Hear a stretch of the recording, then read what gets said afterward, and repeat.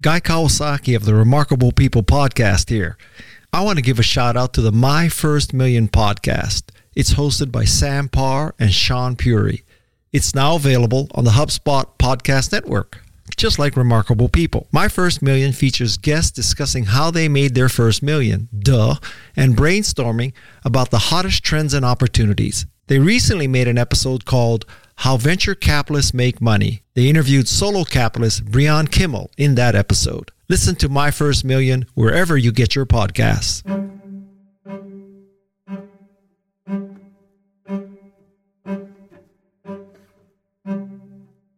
I'm Guy Kawasaki, and this is Remarkable People. My guest today is BJ Fogg. He's the author of the New York Times best-selling book, Tiny Habits. He founded the Behavior Design Lab at Stanford over 20 years ago. BJ has his bachelor's and master's degree in English from Brigham Young University and a PhD in communications from Stanford. BJ's theory is that behavior happens when motivation, ability, and a prompt come together at the same moment. If you want to change some behavior and add a good habit or two, keep listening. Back in 2007, he conducted what has become known as the Facebook class. Platform apps were just becoming a thing then. 500 people, including many venture capitalists, attended the last session of his class. The students amassed tens of millions of users over the course of that semester for their apps. I must say that because of this interview, I developed a new habit. Every night, I take out my contact lenses and throw them in the trash. The act of throwing them in the trash triggers my next action, my habit, which is to put my iPhone in a charger in the bathroom. And then I say, I'm going to have a great sleep. This means that I have a much better sleep because I never use the phone in the middle of the night anymore. And finally, I learned to appreciate that, quote, every day is a great day, by interviewing BJ Fogg. I'm Guy Kawasaki. This is Remarkable People, and now, here is the remarkable man of tiny habits, BJ Fogg. Let's start with Phil Zimbardo. So what did you do with him or for him? Back in the day, in the 90s, I went to Stanford to study how computers could influence attitudes and behaviors. And this was 1993 when I arrived at Stanford. And I thought people were already studying this, right? To me, it seemed so obvious. Growing up in a very tech-forward home, that it was like, yeah, people are studying how computers are going to influence us. And I get to Stanford, and it turns out nobody was. There were a few products and a few isolated studies on it, but really nothing systematic. So after a year of fumbling around looking for other people's stuff, I said, well, I guess it's up to me. And so as I started running these experiments on how computers could influence us through praise, through reciprocity, through team relationships, and so on, then as I geared up for my dissertation, you put together a committee. Typically, there's 4 people, at least where I was. And I thought, man, what if I could get Phil Zimbardo to be on my committee? So I didn't know him. The psych building is, just across the way from the communication research building. And I was in communication research. So I was like, okay, I'm going to email him. I don't know him, but he'll probably say no. I emailed him and he says, yes, I would love to. He says, I'm so crazy busy, but this is so interesting and intriguing. I will be a thesis advisor, which was a huge day. And then that led him to inviting me to be a TA in one of his classes. And so that's how I got to know him. What a great guy. I mean, oh my gosh, so giving, so smart, so savvy. Yeah. What year was this? 1995, 96. Yeah. Oh, you're a baby. I was his head proctor for the Psych 1 class. You know how people had little groups and you had to take tests and read it, self-paced learning and all that. There was one guy who was like the COO of that, and Phil was the CEO, and I was the COO in 1976 for that. So that's how you were quite a bit ahead of me. I mean, I love so many things about working with Phil, including his generosity, but he was like a big thinker and he wasn't afraid to do things in unconventional ways. And I love that. I love that. You mean like simulate a prison? Oh my gosh. Yes. Yes. I was not involved with that. And I think that was before your time as well. But, he wasn't, he wasn't very persuaded by convention. Yes. And I like that. I like that he was open to doing things in new ways, including research and innovation. Yeah, he was the man, or he is the man. Yeah. So now let's fast forward to 2007, the famous Facebook class. Oh my gosh. Tell me about the Facebook class. Was that your prison experiment? I think it's going to end up being that, unfortunately. So the context is, after I got my doctorate from Stanford, I got a job in industry, but I kept a foot in the door at Stanford, and I started my research lab there, which is very unusual. Typically, Stanford wants people to move on, but people championed me and my work, and I was able to start a research lab and begin teaching there. And at first, I was teaching in computer science within Terry Winograd's program. And every year, ever since I started teaching, 1999, I'd come up with a new class. Every year. I'd never teach the same class twice because it wasn't that interesting to me to teach the same thing. And part of the classes I pick to teach, I think about it for months and months, is on a topic that I want to learn about. Not a topic I'm an expert on, but what I want to learn about. And I tell the students, this is new. Nobody's ever taught a class on this. It could be a total failure, but we're going to explore it together. But just expect it to be like a startup, a lot of twists and turns. I know I'm going to make mistakes, So I'd done some classes that related to different types of media. And I did a class on mobile and what would happen with mobile when they became, this is pre-iPhone, when mobile devices became little computers that were connected.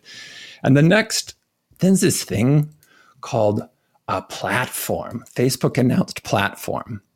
And this was, if I'm remembering right, of that year, about June. They announced platform, and I went to the platform launch in San Francisco, and I was like, oh my gosh, this is new, this is different. We've never seen this before, where you can create an app. And at the time I wanted to call it widget, but Mark Zuckerberg insisted we call them apps.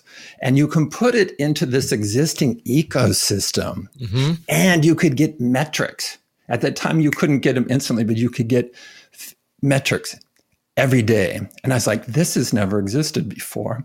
And I said, this is interesting. This is powerful. I want to understand this. So I was like, I'm going to teach a class on this. So I emailed Terry Winograd and I said, hey, there's this new thing at Facebook. It's called Platform.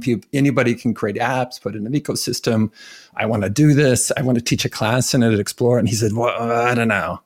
Because that was at the time of MySpace and social networks were really up in the air. And I said, no, this is important, Terry. I think it's really important. He says, okay, I trust you, BJ, go for it. And then within a few weeks, pulled together the class and started teaching it. And mainly the teaching of it was just to say, students, put something into the ecosystem. What I preached, I preached simplicity, make it really, the mantra at the time was simple social fun. Make it simple social fun. That's your key. And you can kind of see that throughout my work, even up to today in Tiny Habits. Simplicity changes behavior. So that Facebook class had bigger impact than anybody expected. It was like the students got 10 million people to install their apps over the course of 10 weeks. And then I continued to track for about, I remember stopping on February 14th. So that'd be about 2.5 months further. They ended up with 24 million people who had engaged with their apps. And these were students working part. I know, crazy. Nobody expected that. And it took me months to recover from that. I mean, it was exhausting because some of the students did really well. You wanted to build companies. Some of the media covered the class all wrong. It's like, this class is all about making money. And it's like, no, they get it wrong. And it was just a lot of follow-up and cleanup after the class. And then they said, teach a class on MySpace. So MySpace was just coming up. I was like, no way am I teaching it on MySpace. No way am I teaching about Twitter. I am done. I am moving on.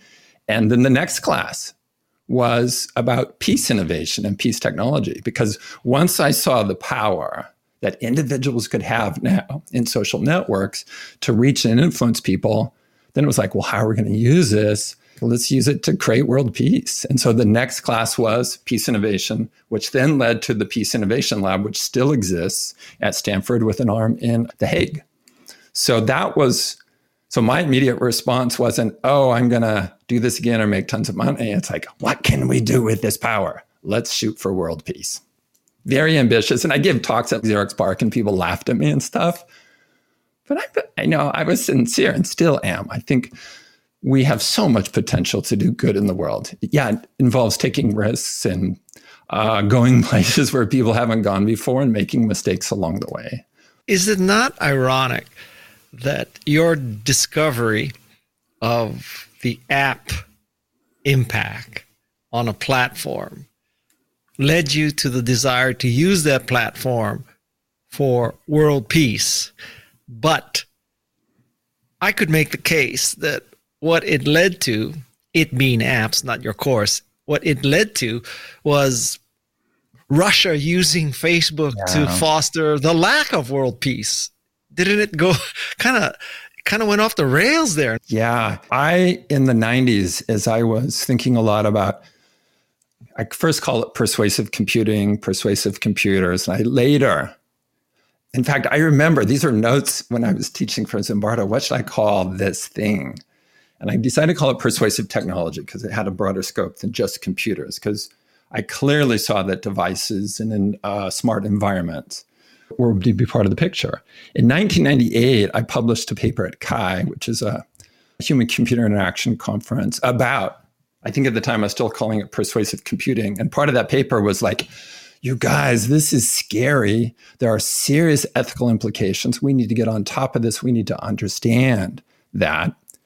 And then I wrote about the ethics and spoke about it and so on.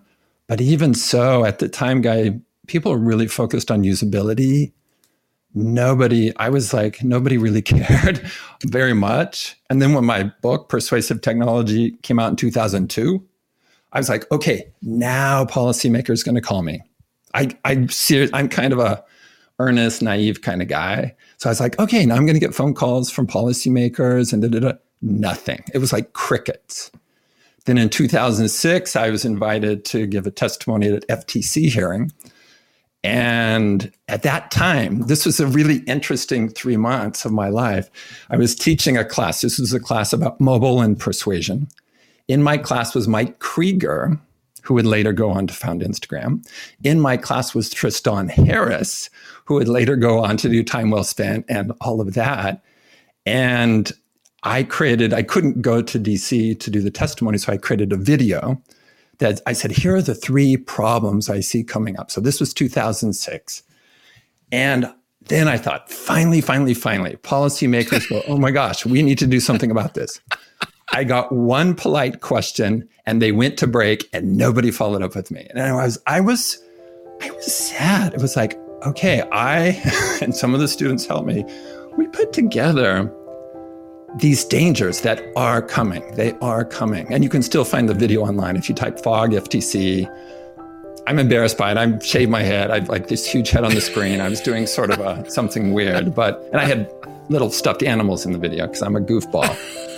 But at that time, it just wasn't relevant. Had it been 10 years later, then people would have really listened. But in 2006, and then from there, my work pivoted away from technology. I went into habits and health habits and those kinds of things. So I just left technology behind, feeling a little bit like I've done my work here. I've spotlighted the dangers. I've shown the potentials and the pitfalls, and I'm moving on. Which I probably should have hung in there a lot longer. I probably should have written a manifesto, et cetera, but we didn't. We moved on and we started studying other things in my lab. And then my classes were like health habits and technology for calm and better sleep and things like that.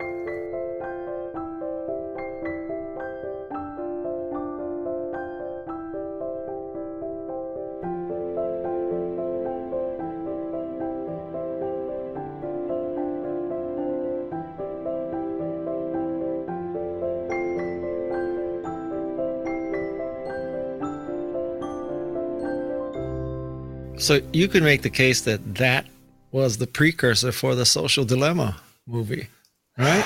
The Social Dilemma gets it really wrong about me. There is something, and you're an innovator, and you work with a lot of innovators. If you're too far ahead of the curve, it can be really frustrating. Like people don't care about what you're doing, and then you move on, and they're like, and I think of it, so I surf every morning here in Maui. I now think of it as like, you got to be surfing where the waves are breaking when they're breaking. You cannot anticipate a swell somewhere else and go there too early, because then you're just like this person saying, hey, and you don't get traction. So those were pretty hard lessons to learn, that you can be right about predicting something, but the timing matters. You could make that case about Xerox PARC with graphical user interface.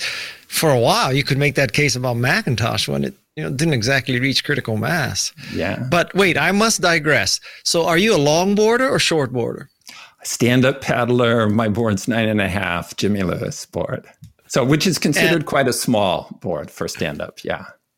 Yeah, that is. That's a high performance board, unless it's 36 inches wide. But I mean, no, that's it's called a Super Frank Lean. So it's the narrow version. Yeah, I go pretty much every morning. Even this morning, the sharks are out and stuff. But the waves where I surf are mostly small. They're mostly small. We're not talking Kanaha. We're not talking Jaws. But I mean, you're not just paddling around looking at turtles. You're catching waves, right? Wave after wave after wave. Yeah. 20, 30, 40 waves a morning. Yeah. Wow. And I once went paddle surfing in Maui, and it was at a beach that it looked like it was a desert, and there was driftwood trees sticking out of it. It was like it was a desert, but there was a beach there, and it's like Honoaka, or I mean, some thousand. That was probably Kanaha. That's a great spot. Oh yeah. Good for you. Yeah, if you could surf Kanaha, you're good. Well, no, this was whenever it was a calm time. It was okay. The person who took me, her name is Susie Coney. You probably go out there with Kai Lenny and show him what to do. I follow Kai Lenny on Instagram, and he's crazy. No. Wow. How about Dave Kalama? Dave was actually where I was surfing about a month ago with his son. So it was funny because he and I spoke at a TED conference together. So I met him, and I was like, what is Dave doing here? So I go over and like, dude, what are you doing here? Because these are small waves. And you think Dave, it's like, oh, I'm teaching my son to surf. And I was like, awesome. Dave is one of the huge innovators in water sports. Yeah. Oh, he's innovated so many things. Big wave guy. And that was my topic of my TED Talk here was about tiny habits. His topic was surviving like a massive wave that you fall on. And the audience loved it. He's pretty compelling. Yeah, he is the man. Yeah, that's for sure. His surfboard brand is called Imagine. This is going to really go deep into some. So I transitioned from paddle surfing to regular prone surfing. And I thought the key to prone surfing is stability. And the key to stability is, flotation and width and all that. So why don't I take a high performance paddleboard and prone surf it? So I took a 8'4" Imagine high performance Dave Kalama board, and I started prone surfing. That's how I began prone surfing. And I looked like a total kook because everybody's wondering, what the hell is he doing on this board? It's so wide, but worked for me. Enough about surfing. I could go the whole hour on this. So there comes a time in every podcast where you have to ask questions that you know the answer to. But could you just give us the gist of Tiny Habits? Tiny Habits is a new way to bring new habits into your life. And I developed it by just hacking my own behavior in 2010. So after I was done with teaching classes on habits and stuff at Stanford, I was like, I really need to change my own habits, and I want to figure out a great way of doing it. So after about 8 months of hacking my own behavior and figuring out that you make the habit really tiny, and then you find where it fits naturally. What does it come after? So those are two hacks. You take whatever habit you want, whether it's meditation or doing squats or push-ups or reading, and you make it super tiny. So maybe meditation is 3 breaths, maybe it's 2 squats, maybe reading's just reading a paragraph. And then you design it into your existing routine. And so you figure out, what does this naturally come after? What does reading naturally come after in my existing routine? Well, maybe it comes after I turn off my computer for the day. That's when I read. For me, I found that push-ups come naturally after I pee. So after I pee, I do 2 push-ups. That's the recipe.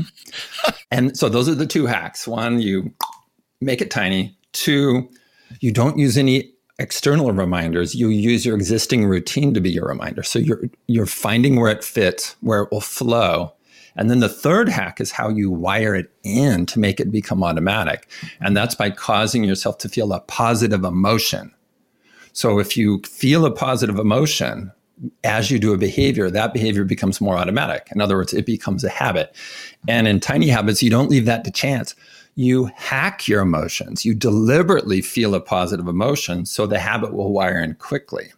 And it's those 3 hacks that I toyed around with and figured out in the course of the 8 months. And then I started teaching it in 2011 because I thought, well, maybe you're just such a weirdo, BJ, that this works for you, but maybe it won't work for anybody else.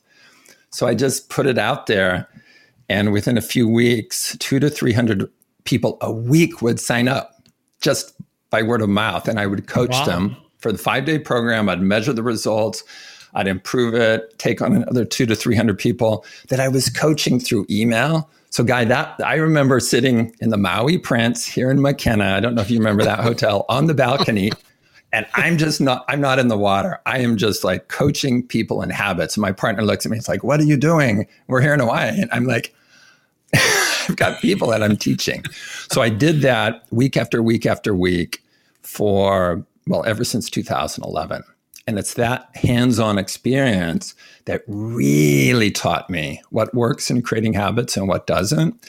So unlike maybe what people expect is, oh, you just read a bunch of scientific literature and then you know how to do it. No, it's hands-on practice of coaching and coaching and coaching and iterating and refining and measuring. And then I remember after I'd coached 10,000 people, at this point, I stopped counting at 40,000 years ago. But after 10,000, the Society for Behavioral Medicine invited me to give a keynote there.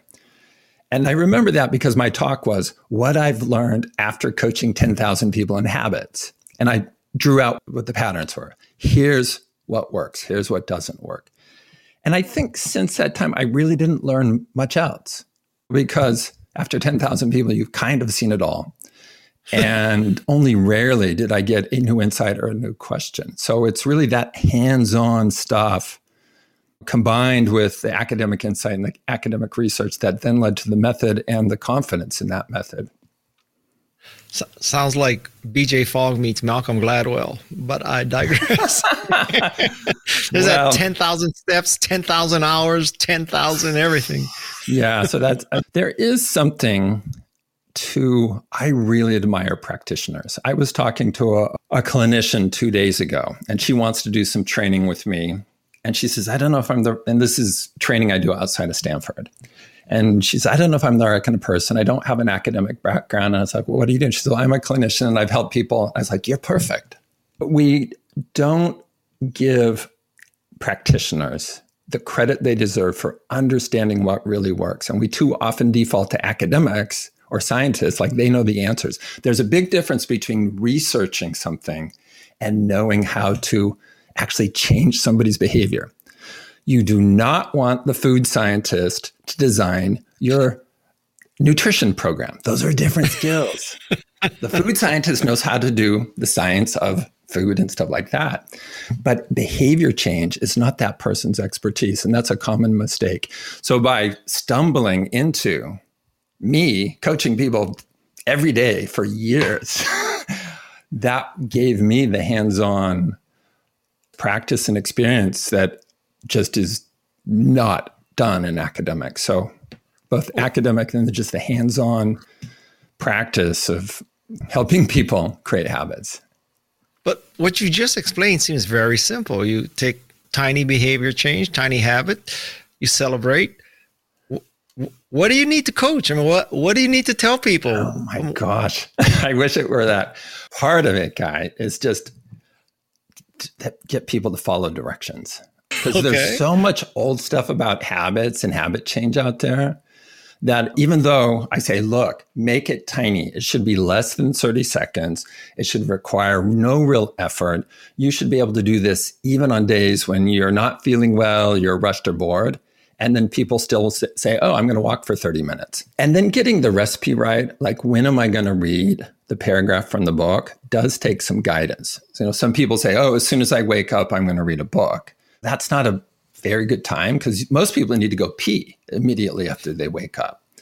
So there is some coaching to help people design effective recipes. And then I would say about a third of the habiteers, we call them habiteers. So now I have a set of coaches that do the coaching, still free 5-day program. So the habiteers, those are the people that sign up. About a third of them just resist or reject the celebration technique out of hand. They just, because it's so unusual. They believe that repetition creates habits, which is not true. And they either don't read the instructions or they don't really buy into that it's emotions that rewires your brain and creates a habit, or they're very uncomfortable living in that world of emotions or congratulating themselves for doing something simple like flossing one tooth or reading a paragraph. So there is coaching to be done to help people apply the method accurately and get over those old myths or those points of resistance. After you pee, you do 2 push-ups. But is there progression? So now that you've done this for 10 years, now after you pee, you do 200 push-ups, or you just keep doing 2? What a good question. Here's how it works. Most people think tiny habits is you do 2 and then you do 3 and then you do 5. That's not it. Okay. It's tiny habits is you set the bar low and you keep it low. But anytime you want to do more than 2 push-ups or more than floss one tooth or more than read 1 paragraph, you can do more, even on day 1, but you count the extra as extra credit. So it's not that you raise the bar on yourself. That's the old-fashioned way. The unusual way that works so well is you just set the bar low. You keep it low. And yes, people will naturally do more. They'll do more push-ups. They'll read more. They'll meditate more naturally. But that day when they're super rushed or they're tired or sick, they just do the push-ups or read the 1 paragraph and they count it good and move on, right? So even years later, there's times when I only do 2 push-ups and I'm like, I'm done. Good for me. Way to go. Move on with my day. There's time when I'll do 12 or 20. And if you're peeing, 5 times a day, that really adds up. So the thing that's unexpected here and the thing that I don't think is clear enough in my book, or I should have put in the summary on Amazon or something. It's not you grow it and then eventually it gets bigger and bigger. You set the bar low and keep it low so you can always succeed. You can always be consistent. So you're designing for consistency. And as long as you keep that habit alive, it has a chance to be bigger the next day and so on.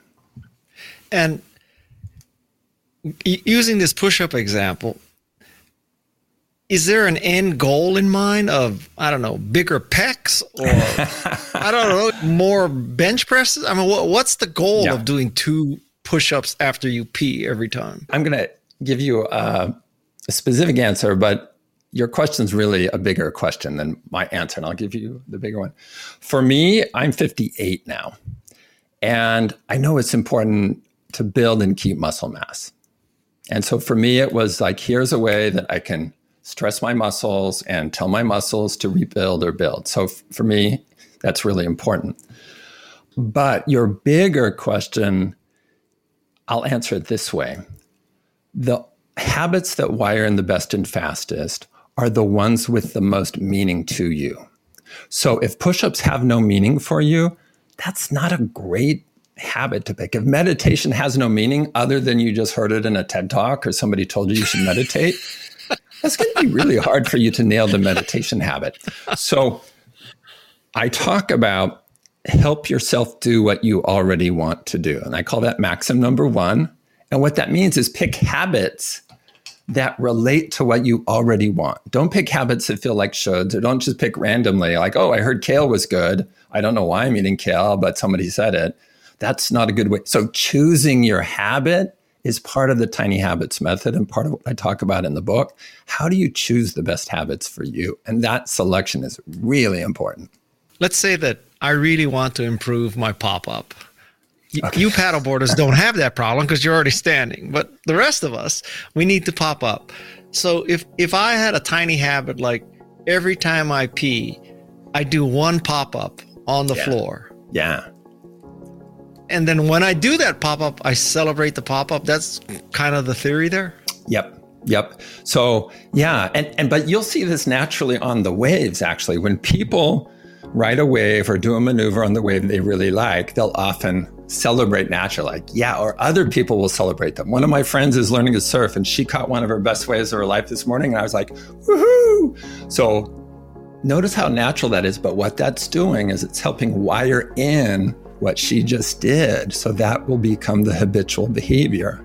So with your pop-up example, do that. Now, there's an end point probably to that habit, because at some point, your pop-up's going to be good enough. And so I think of that kind of habit as a temporary habit. Right here on my desk, I have a little 2-pound dumbbell. This is the smallest dumbbell I've ever had. And why do I have it? Because my physical therapist said I might get some shoulder problems. So he's having me do this. I'm not going to be doing these little shoulder exercises forever. I'm making it a habit until my physical therapist thinks I'm out of the woods and I'm not going to have shoulder problems. And that's a good way to think about some habits, is this is a temporary habit until I achieve a certain outcome, and then I'm done with it and I move on. So after you master the pop-up, you might pick something else to do. Up next on Remarkable People. And I started doing this a couple of years ago, is after my partner starts talking to me, I will put the technology down, and not just down, I put it face down. And I will look at him. That makes such a difference. So, tiny habit recipe. After my partner says something to me, or after my partner needs my attention, if I'm using the phone or a tablet, I will put it down, face down, and pay attention. And so I would prescribe that to everybody. Yes, I would, because it makes a huge difference in a relationship. We come across a lot of questions on Remarkable People that focus on the complexity of the human condition. For example, what connects us to the world around us? What makes us feel happy? What is important to us? What pisses us off? These questions are also part of our economy, the exchange of problems and solutions, questions and answers between businesses and consumers. And when businesses provide answers to the questions that drive customers, we see growth and opportunity. The HubSpot CRM platform helps you understand what makes your customers tick. With powerful new marketing, operations, service, and sales tools, HubSpot is on a mission to help your business grow better by making your customer experience better than ever. Remarkable, actually. From conversation intelligence tools to automated marketing campaigns to data quality tools, HubSpot tracks every minute detail so you can fully optimize your customer's experience. Learn more about how you can transform your customer experience with a HubSpot CRM platform at HubSpot.com. Welcome back to Remarkable People with Guy Kawasaki. Is it easier to form tiny good habits or tiny bad habits? All habits form in the same way, whether we call them good or bad. They start tiny, they find a place where they fit naturally, and they get nurtured. Notice those are exact 3 hacks of tiny habits. It starts tiny, finds where it fits, and it gets nurtured. That could be a smoking habit. It could be a snacking habit. It could be a push-up habit. It could be a reading habit. And so which one is easier? I'm going to kind of slip out of that question and just say the habit that you want the most, or that is the habit that gives you the strongest positive emotion, is the one that's going to wire in the fastest. And that can be a good habit or a bad habit. For example, in my life, I won't go into this, it's kind of boring. Coffee mugs. I tend to be kind of a klutz in my work desk and I knock over coffee. So then I get a different kind of coffee mug that's more stable, and I feel more successful using this because I don't spill it like I do my others. So I never pick the other ones anymore. So I would say the habit that wires in faster isn't so much a function of good and bad, but it's the one that gives you the emotion, a net gain in positive emotion. So the simplest way to describe it is a feeling of success. And that could be like Instagram. Oh, I'm really stressed out. I go to Instagram. Whew, I feel successful getting rid of my stress.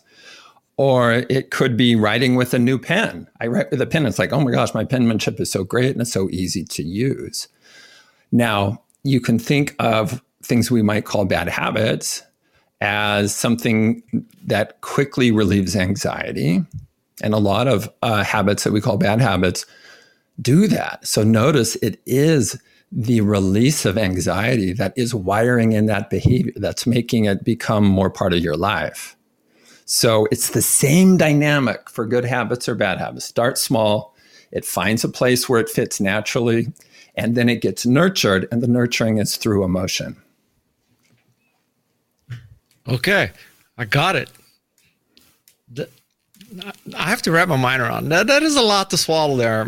It's very different than traditional ways, right? I mean, this is just radically different than the traditional way of thinking about habits and behavior change. And then in my book, because I needed to make so clear that it's not repetition that creates habits, it's emotion. That was a title. So I made that the title, Emotions Create Habits, of a chapter. And because that's so unconventional, I thought I would be so criticized for that. And it's been the opposite. There has just been so much resonance with that the kind of critiques I thought I would get just haven't happened. It's been sort of like, well, of course that's how it works. And so I'm really happy about that, because when people understand that it's emotions that create habits, then it relieves them from the sense of, oh, I have to just drudge through this for 30 days or 66 days. And if I can just get to that point, it'll be habit. It also helps them see, at least if they do it in the Tiny Habits way, that you can create habits and change your behavior and feel good. That when you feel bad or guilty or shameful, you're not doing it in the best way, that you change best by feeling good, and that you can use positive emotions to create the habits. And not only does that wire in the habit, and it helps change your identity.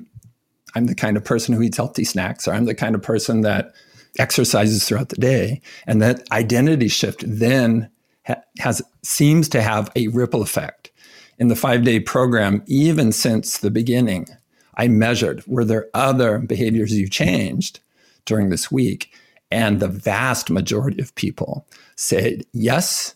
And about 20% of the people report they made a big change within 5 days. So there clearly is, as you do a behavior, a new habit, and feel successful, it has a ripple effect on your other behaviors and your attitude as well. And so that's why I'm really excited that people are understanding and resonating with the idea that it's emotions that create habits, and you can use positive emotions to do that. So to put this back into my surfing context, if I understand this correctly, so now I find some prompt. Let's continue with the taking a leak example. So every time I take a leak, I do 2 pop-ups, and I celebrate the 2 pop-ups. So now there's a positive, joyous emotion with doing pop-ups. So now that it's associated with the joy of popping up, it will become a habit because of the emotion. And I'll start doing more pop-ups and better pop-ups. And pretty soon it's Guy Lenny as opposed to Kai Lenny.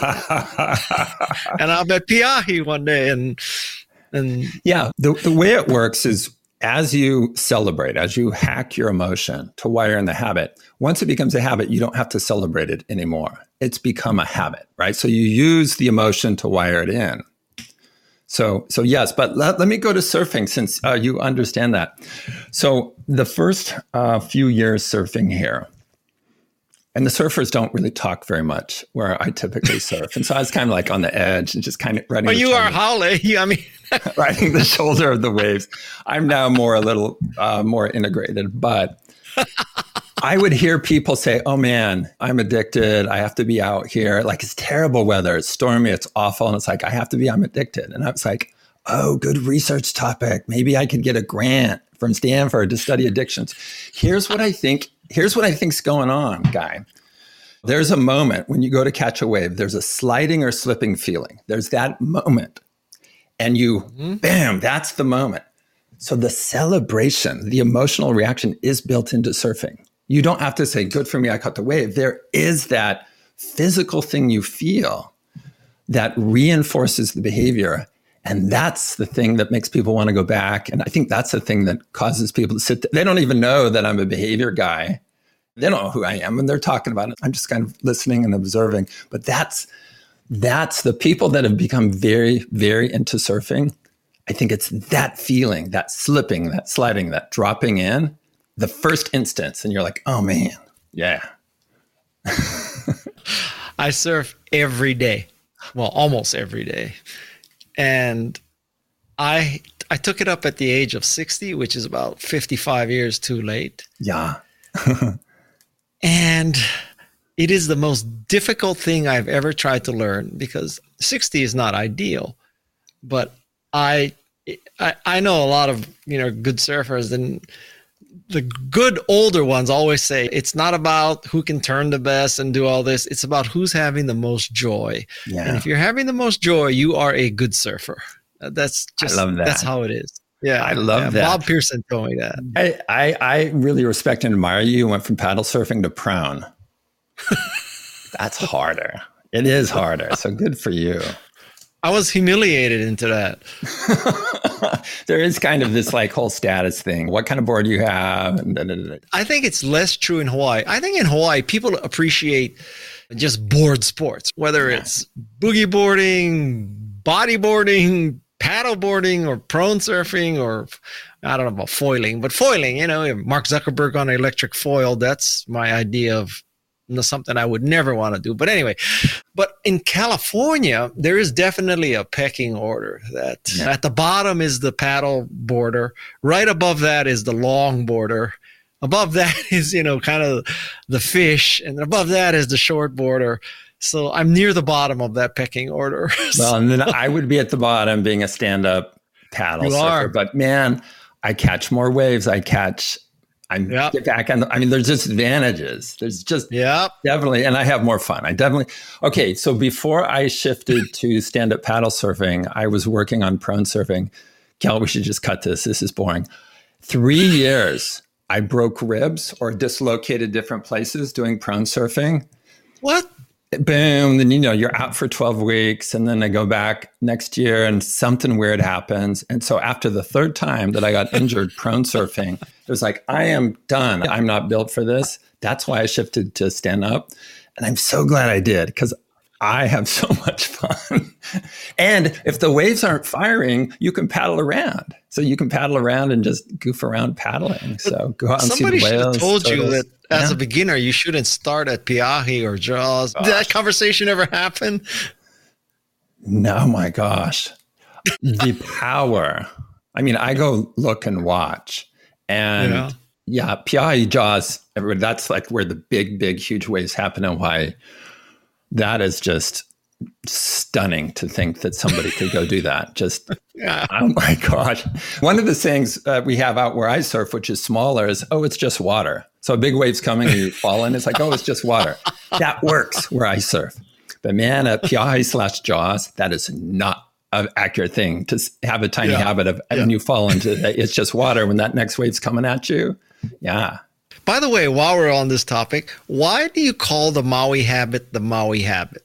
When I got accepted to give a TED Talk here in Maui, they wanted it to be just one idea. Okay, I tend to try to cram in too many things. They're like, no, just one idea. That's all you're doing. And so I thought, well, let me share this habit that I've been doing, and I'll give you the origin of it. And it does go back to Oahu, by the way. And let me just call it the Maui habit. So in this talk, I will christen this habit the Maui habit, and so on. So it was that TEDx Maui conference that gave me the opportunity to name it. Where does the name come from? I moved out of Silicon Valley in 2001, and I moved up north because, I guess this is okay, because I felt like Silicon Valley was greedy, and I felt like my soul was being corrupt. It was just gutting me. And I was like, I can't live in this environment. I love Stanford. I want to keep teaching and researching here. So we moved up north onto a river, and our neighbor was born in Honolulu. Her mother taught there. She wasn't Hawaiian, but she was very into the islands. And she became our dear, dear friend. She gave me her mother's ukulele that she used in the classroom for one of my birthdays. She comes over playing the ukulele and said, "This is yours. It's my mom's." Wow. Oh my gosh. She lived alone. She'd never married. And one day, for one of my birthdays, she gave me a card that had a sailboat on the front, and it said, "Every day is a gift." And I liked that card, and I put it on the fridge. It was about 6 weeks later that she invited myself and my partner to go to a doctor's appointment with her. And we're like, "Okay, Charlotte, we'll go to the appointment with you." We go there. So remember, she gave me a card that said, "Every day is a gift." And so we go to the doctor's appointment, and the doctor puts up the x-rays, or it wasn't x-rays, but it's a CAT scan or something. And she had stage 4 liver cancer. And she knew that. And she'd known that for a few years. She just didn't tell us. We're her closest friends. But that was her way of saying, yeah, I'm going to die soon. And so then that card on the fridge, "Every day is a gift," became a big part of our lives. And we were caregivers for Charlotte. We helped her pass on and so on. I played ukulele when she was through those. Even though I'm not a good singer, I sang to her because I thought she would appreciate that. Played her mother's ukulele. It was really quite an honor to help, to care for somebody, help somebody transition. So then, as my partner and I, we would get up and say, it's going to be a great day. Every day's a gift. So building on that card. So the Maui habit is, after my feet touch the floor, I will say, "It's going to be a great day." That came directly from the inspiration from the card that Charlotte gave us.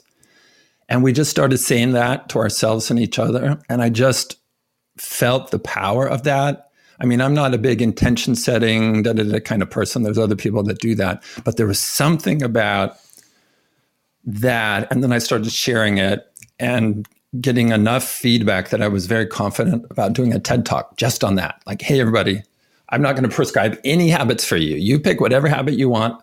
I can give you the how to form the habit, but you pick the what. Tiny Habits is the how. You pick whatever habit you want. But exception, Maui habit. First thing in the morning, say, "It's going to be a great day." And that is the only habit that I prescribe. So it's really Charlotte's influence. And then it was the opportunity at TEDx Maui to give it a name and to kind of shine a spotlight on that and acknowledge Charlotte's important role in our lives. Yeah. It's a great story.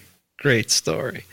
I bet many people listening to this, because there have been many guests who discuss this, want to reduce screen time. They are addicted. So, case study, best practices, tiny habits to reduce screen time. The good news here is I did a Stanford class on this and a whole class. Again, I'd pick any topic that relates to behavior change that I think is hard and cutting edge. And so as a result of the class and some of the subsequent work in my lab, there is a resource for everybody at screentime.stanford.edu where you go in and answer. There's a little genie, like a little character, and she asks you what kind of screen time, what devices. And based on that, it draws on our database of over 150 different ways to reduce screen time. And so what we've built is an algorithm where we then match people with ways to reduce their screen time. And so that's available. And that was 2017 or 18 that we did that. But that's available and it's running. But in the Tiny Habits, but that's there. In Tiny Habits, let me suggest a couple.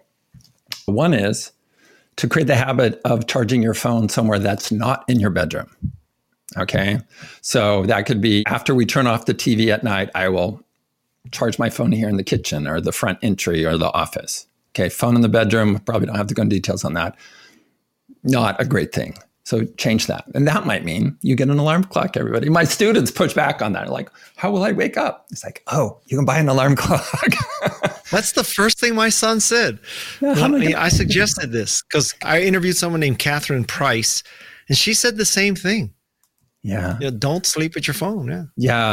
And I pushed that out there through Virgin Pulse a while. I mean, I was like, this is simple, but let's not have the phones in the bedrooms. Let's charge them elsewhere. Another specific one is, and this is what I do, and I started doing this a couple of years ago, is after my partner starts talking to me, I will put the technology down, and not just down, I put it face down, and I will look at him.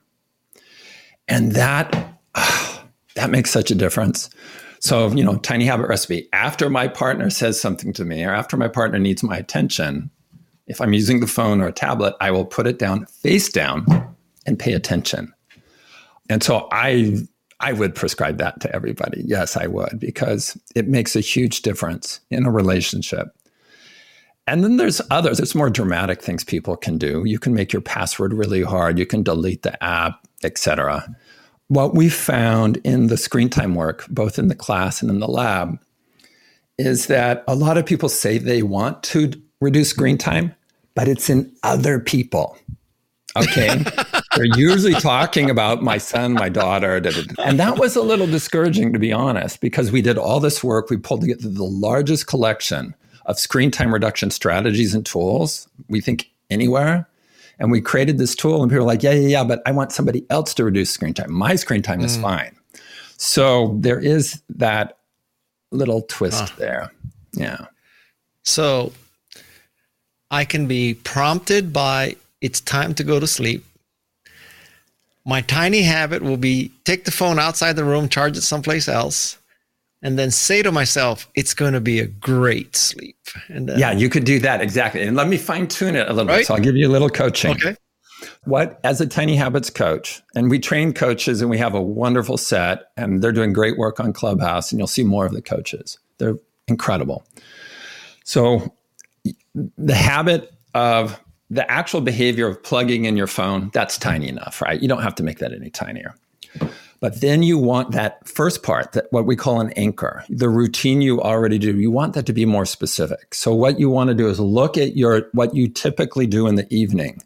And what is a specific moment, like after I click off the TV, or after I put my floss down, or after I pull down the covers. So think about your existing nighttime routine, like something really specific, a very specific routine. And that's how you want to think about it. Does anything come to mind for you? What is something you do in the evening that's very specific, that right after that? Before I go to bed? Yeah, but something that you do, not something that can come after. Do you get a drink of water? Do you set out vitamins? Do you prepare the coffee machine? I don't know if I want to admit this because. Okay, you don't have to admit it, but as long as it's not in the TMI category. But I like to take. All the conservation is going to go crazy about this, but I like to take a hot shower before I go to bed.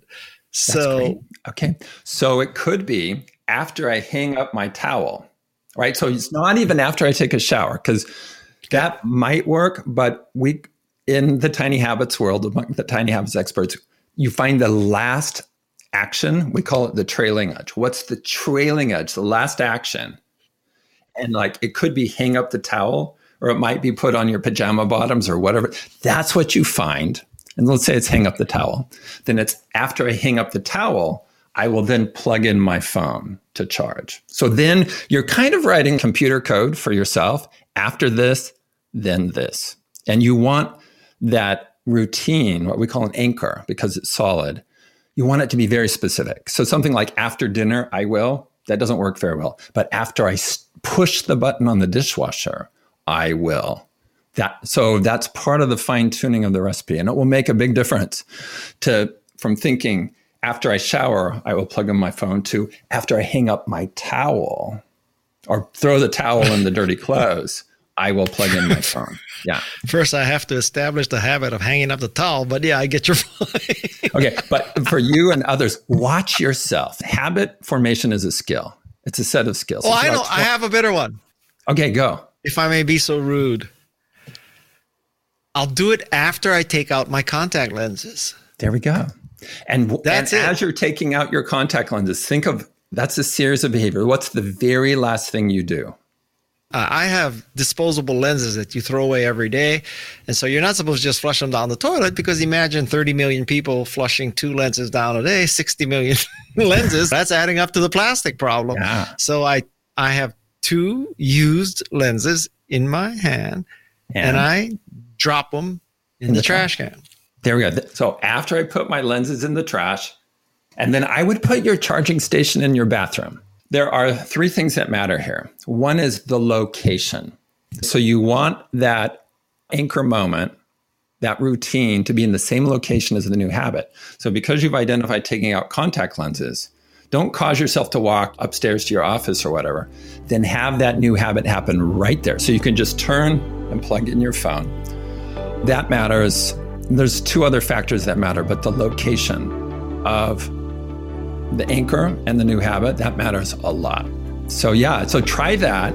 If that doesn't work for some reason, like I never have my phone in the bathroom, then look for a routine that you do where you want to charge your phone. It might be in the front entry. So it might be after I lock the door, I will plug my phone in, right? And so creating a habit is a design process. It's not a willpower challenge.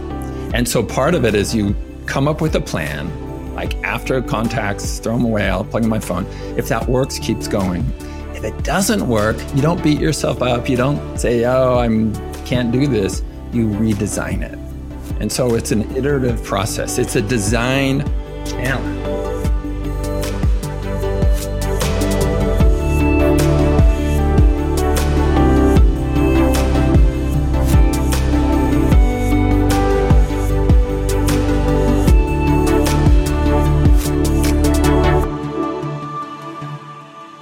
I love this. Starting tonight, I can hardly wait to take out my contacts. You know what? And that's a good sign. There are people, and this baffled me at first when I was coaching the first year. Somebody would, let me think of a specific example. I can't think of one that far back. I don't have that kind of memory. But let's say that pouring the glass of water was their habit. And so it's like, after I start the coffee maker, after I take my finger off the button of the coffee maker, I will pour a glass of water. So notice, not even drink the water, it's just pour it, make it tinier. And then people would write me and say, BJ, I'm so excited. I can't wait to start my coffee maker again. Am I going insane? Because I just am. And it's like, no. And well, at first I was puzzled, but then I learned no, it's normal. And it's actually a very good sign. Your brain is anticipating this good feeling. And so your brain is anticipating, when can I start the coffee maker again? Just like you said, when can I take out my contacts? Because then it knows there's good feelings coming soon after. This is not in the Tiny Habits book, but among the Tiny Habits coaches, we call it anchor anticipation, where you are excited, you're anticipating the anchor. So that's anchor anticipation. Yeah. I have never been so excited about taking out my contacts or taking a leak ever. I'm going to mark my life before BJ and after BJ. So... oh, my Lord. Okay, so one more question. So I understand this, and I think I can pull it off for myself. But now I'm a parent. And let's just say, well, here, we'll word it this way. I have a friend who has a 16-year-old son. And I love this concept. But if I said to him, if my friend said to his son, okay, son, so what you need to do is you need to have a routine anchor point that triggers this tiny habit, and then you celebrate. You think the 60-year-old boy is going to say, what a great idea. So whenever I brush my teeth from now on, I'm going to pick up the towel on the floor and hang it and say, celebrate and go to bed. I mean, how do you do this in other people? Yeah. I'm going to go back to the maxims. There are 2 maxims. So for any time you think of habits, behavior change, engagement, I'm using all those as synonyms. There are 2 things that matter. Help people do what they already want to do. Help people feel successful. So we've talked some about the feeling, the emotions. So yeah, you could get your son really excited if it's a habit no, it's not that my son. he wants. It's someone I know. So. Oh, yes. Your friend's son would be really excited about it if it's a habit that they want. Let's say it's eating a chocolate snack. Let's say it's flying a drone. Let's say it's who knows what. That's why it's maxim number one. Help people do what they already want to do. There's no magical way to create habits in people that they don't want that habit. You can get compliance out of them, but that's not a habit. That's compliance. But what if my friend's son doesn't want to do anything that my friend wants him to do? Let me give an example of how somebody solved a similar problem. And this is my friend. Her name is Boo, and she lives in South Africa. And so she was learning this. And here's what she did. So she has two boys. They would leave their clothes on the floor. And she had read my book, and she's like, I can nag him into putting their clothes in the hamper. And then when she read my maxim that help people do what they already want to do, she was like, what do my boys want to do? They want to throw things.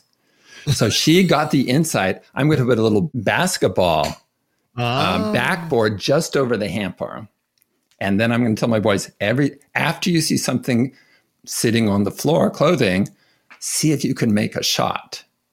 And she called me. She didn't just email me. She called me. She was so excited. Oh my gosh, my boys are totally doing this. So notice how she shifted it from trying to get her boys to do something they didn't want to do to now it's the same action, but it's framed differently in a way they want to do it.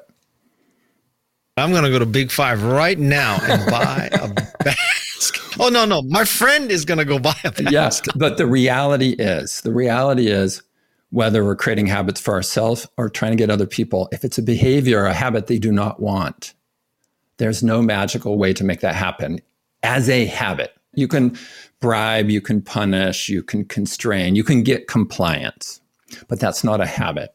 Let me give an example from my own life, and I won't say a friend, I'll just use my own life. My partner is 19 years older than I am. We've been together 30 years, and he grew up working very physical labor.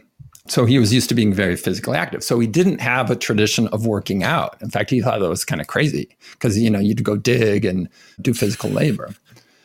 And so, of course, I wanted him to work out. I wanted him, he's older than me, to stay as young and healthy as he can for as long as he can. But I knew I couldn't manipulate him into it or cause him to create a habit that he didn't want. And then one day, I would not have expected this guy. He sat down on a rowing machine and he liked it. I was like, what? Rowing? I would have never expected that. And he talked about rowing. I said, fine, we're going to buy a rowing machine. We're going to get the best rowing machine. We're putting it in. And we did. So notice I'm helping him do what he already wants to. He wants to row. I wanted him to just work out. And so fast forward, he rows every single day. In fact, today on the Hydrow platform. So then we've shifted to Hydrow, which I've gotten into as well. It's really quite awesome. So today he hit his 500,000 meter mark. He's rowed 500,000 meters just on Hydrow. This is before he was on the Concept 2 and now he's on Hydrow. He was so proud of that. Is Hydrow the thing with the water in the plastic bucket thing? No. You've got a screen and you've got coaches. Some are Olympians that say, okay, we're going to go up to a 24 and so on. It's really, really well done.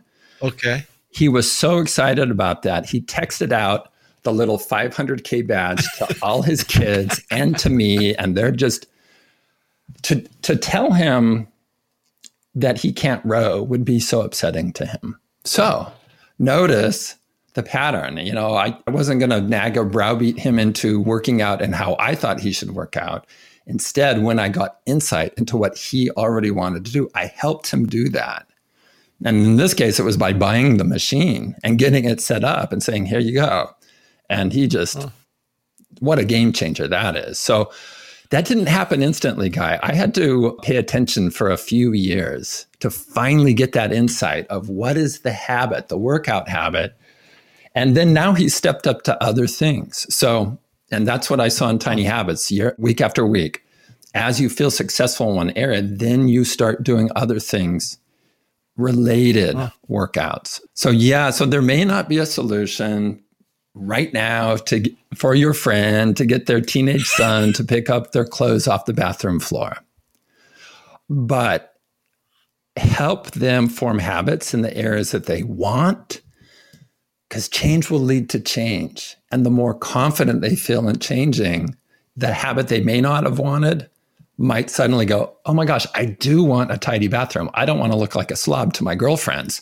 Therefore, I'm going to start picking up. So start people where they want to start. That would be my advice for your friend. I can hardly wait to tell him. Well, BJ, fantastic. Oh, I love this. Oh, I learned so much. I am going to take off my contact lens, pee, and get a basket hoop. Bam. There we go. What's fun about this and studying this is it's so practical to so many parts of our lives. Yeah. And it does feel like a superpower. When you know how to create habits quickly and easily, there's almost nothing that you can't do. And sharing that with people and teaching them to do that and getting the feedback is just, as you saw in the book, I just feel like it's absolutely my responsibility. I am to share this and impact as many lives as I can and make people happier and healthier. So thank you so much for inviting me to be here. It was fun talking about surfing, but helping people understand, yes, you can change. It's not as hard as you think. There is a breakthrough method that makes it quick and easy and even fun. It is a good thing you had that dream where you were going down in the airplane, because a lot of this might not have happened were it not for that dream, right? It wouldn't have. I mean, the context is I do a lot at Stanford. I do a lot outside of Stanford. And I'm always pursuing projects that I love. I have that flexibility. And especially thanks to Tiny Habits, I can kind of pick and choose.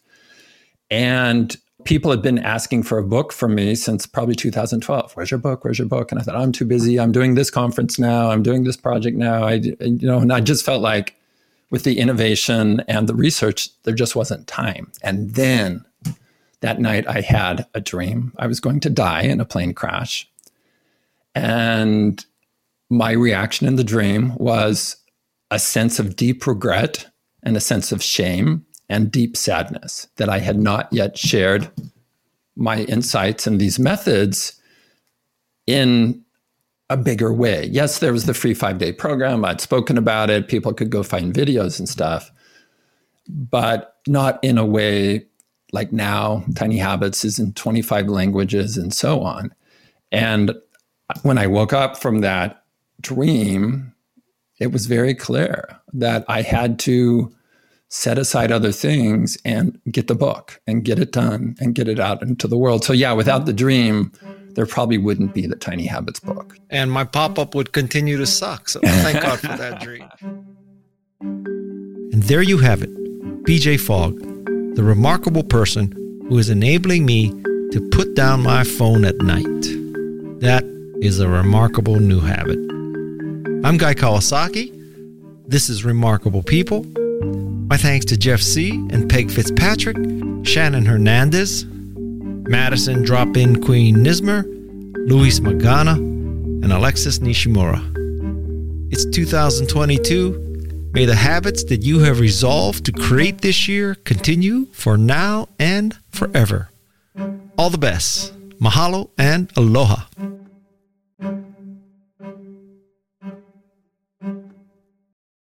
This is Remarkable People.